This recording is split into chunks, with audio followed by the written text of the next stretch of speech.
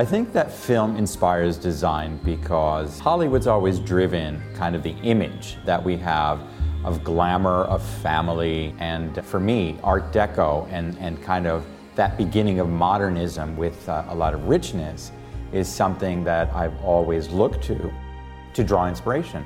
We chose Dinner at 8, which was released in 1933. It was a film made really at the height of the Depression. And I think the glamour that you see in a lot of big Hollywood films at that time, they were releases, they were like panaceas in a time when people were struggling.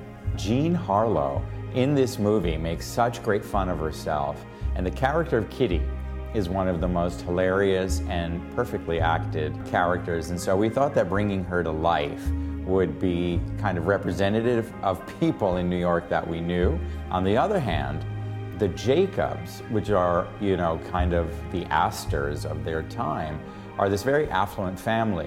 One of the reasons this apartment really is reflective of Town and Country, it's a very glamorous space, no question about it, but it's also a very eclectic space. It reflects modern life, it reflects traditionalism, it reflects the sense of a specific personality having fun with those ideas and making them his or her own. Upon entering this apartment, which is beautifully designed by Gautam Sehgal, it has this beautiful curving wall, which we took advantage of by having a scenic wallpaper. This beautifully handcrafted, half hand-painted and embroidered wallpaper by Fromental allows you to walk into an art piece.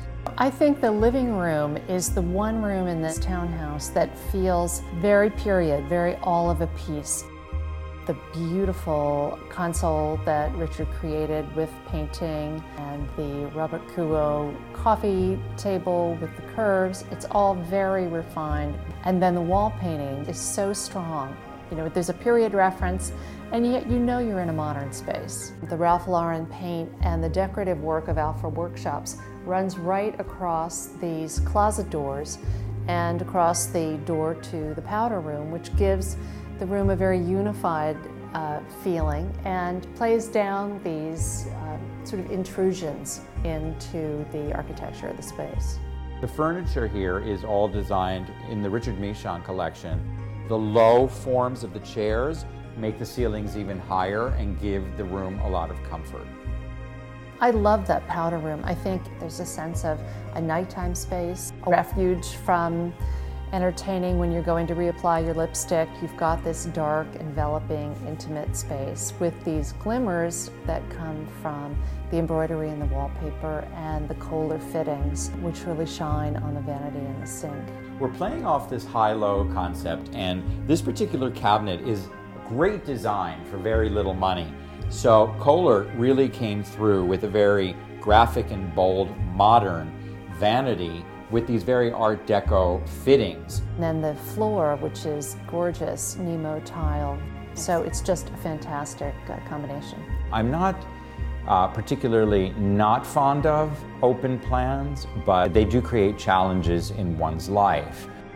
If you're having a dinner party and somebody's washing dishes or running the water, the sound of it is distracting. And so we were thinking, how can we have the best of both worlds? So we created a dining room simply by putting some screens that you can actually fold away when you have your family or fewer people and you're in a more intimate setting. Then you could put the screens back and you're creating privacy and kind of a sound barrier. So that's what we've done, separating in the back the rooms into a library and a dining room and a kitchen.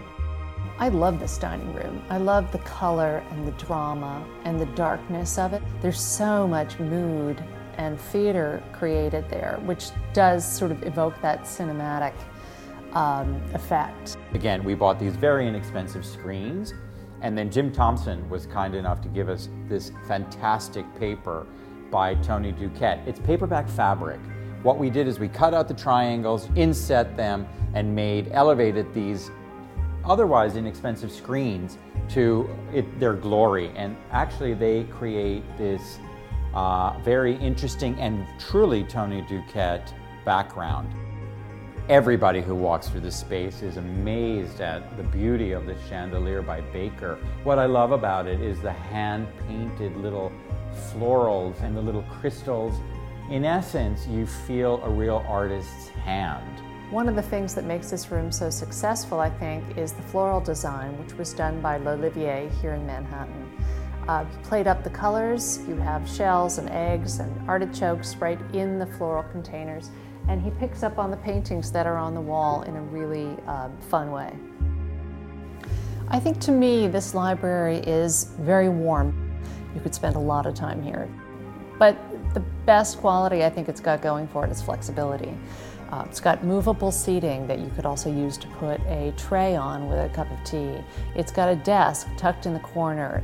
There's a sofa so you can relax. There's a TV, but the TV is sort of tucked away on a wall. It doesn't become the primary focus of the room. Karastan has beautiful carpets that we use throughout the apartment. They're all animal prints. Animal prints to me are just neutrals. They're just like a beige carpet or black or white or something. The more pattern you put in, as long as all patterns are equally strong, it all kind of comes together. So the bedroom seemed like a really logical place for us to spend a lot of attention, because in the movie, Kitty, the Jean Harlow character, is in bed constantly. Kitty's room is an explosion of all things kitschy and wonderful. The Alpha Studios, again, painted these beautiful diamond-shaped patterns with Ralph Lauren paint. And what I think the effect is that the lighter color in the background and the metal in the foreground gave it a depth, and it gave the room actually a larger sense of what it is. Again, your eye travels around the room, making the room much larger. Scandia, extraordinary makers of fine linens.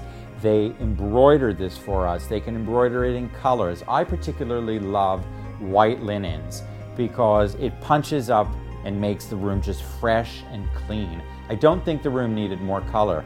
This is a collection of Kitty's collectibles. What Kitty collected were people. And so we're kind of laughing at her, but celebrating her kookiness.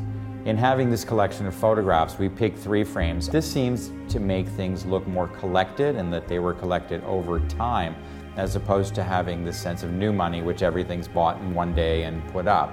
In the same way that Kitty doesn't like a shy bedroom, she doesn't like shy clothes either, and I think we wanted to play up her dramatic self-confidence and her interest in theater in the clothes. We styled it with wonderful silver rolling racks from Urban Archaeology, which is a fantastic retailer in Tribeca, not far from here. And then we went to Elie Tahari for the clothes and accessories. I think the secret now to spending is to buy things of great quality, or things that are really representative of what you want, but not a lot of it, which I think in the past, pre-recession, excess was not only what you were spending, but the amount of things you were spending. So it's kind of like this cutting back is refreshing. It's nicely edited, and it's very tight and more cohesive. I think decoration should be fun. It can be a place of fantasy and a place of escape, and it can also really feed your soul in a way. And I think that feeding your soul with something a little more colorful and uplifting is really important.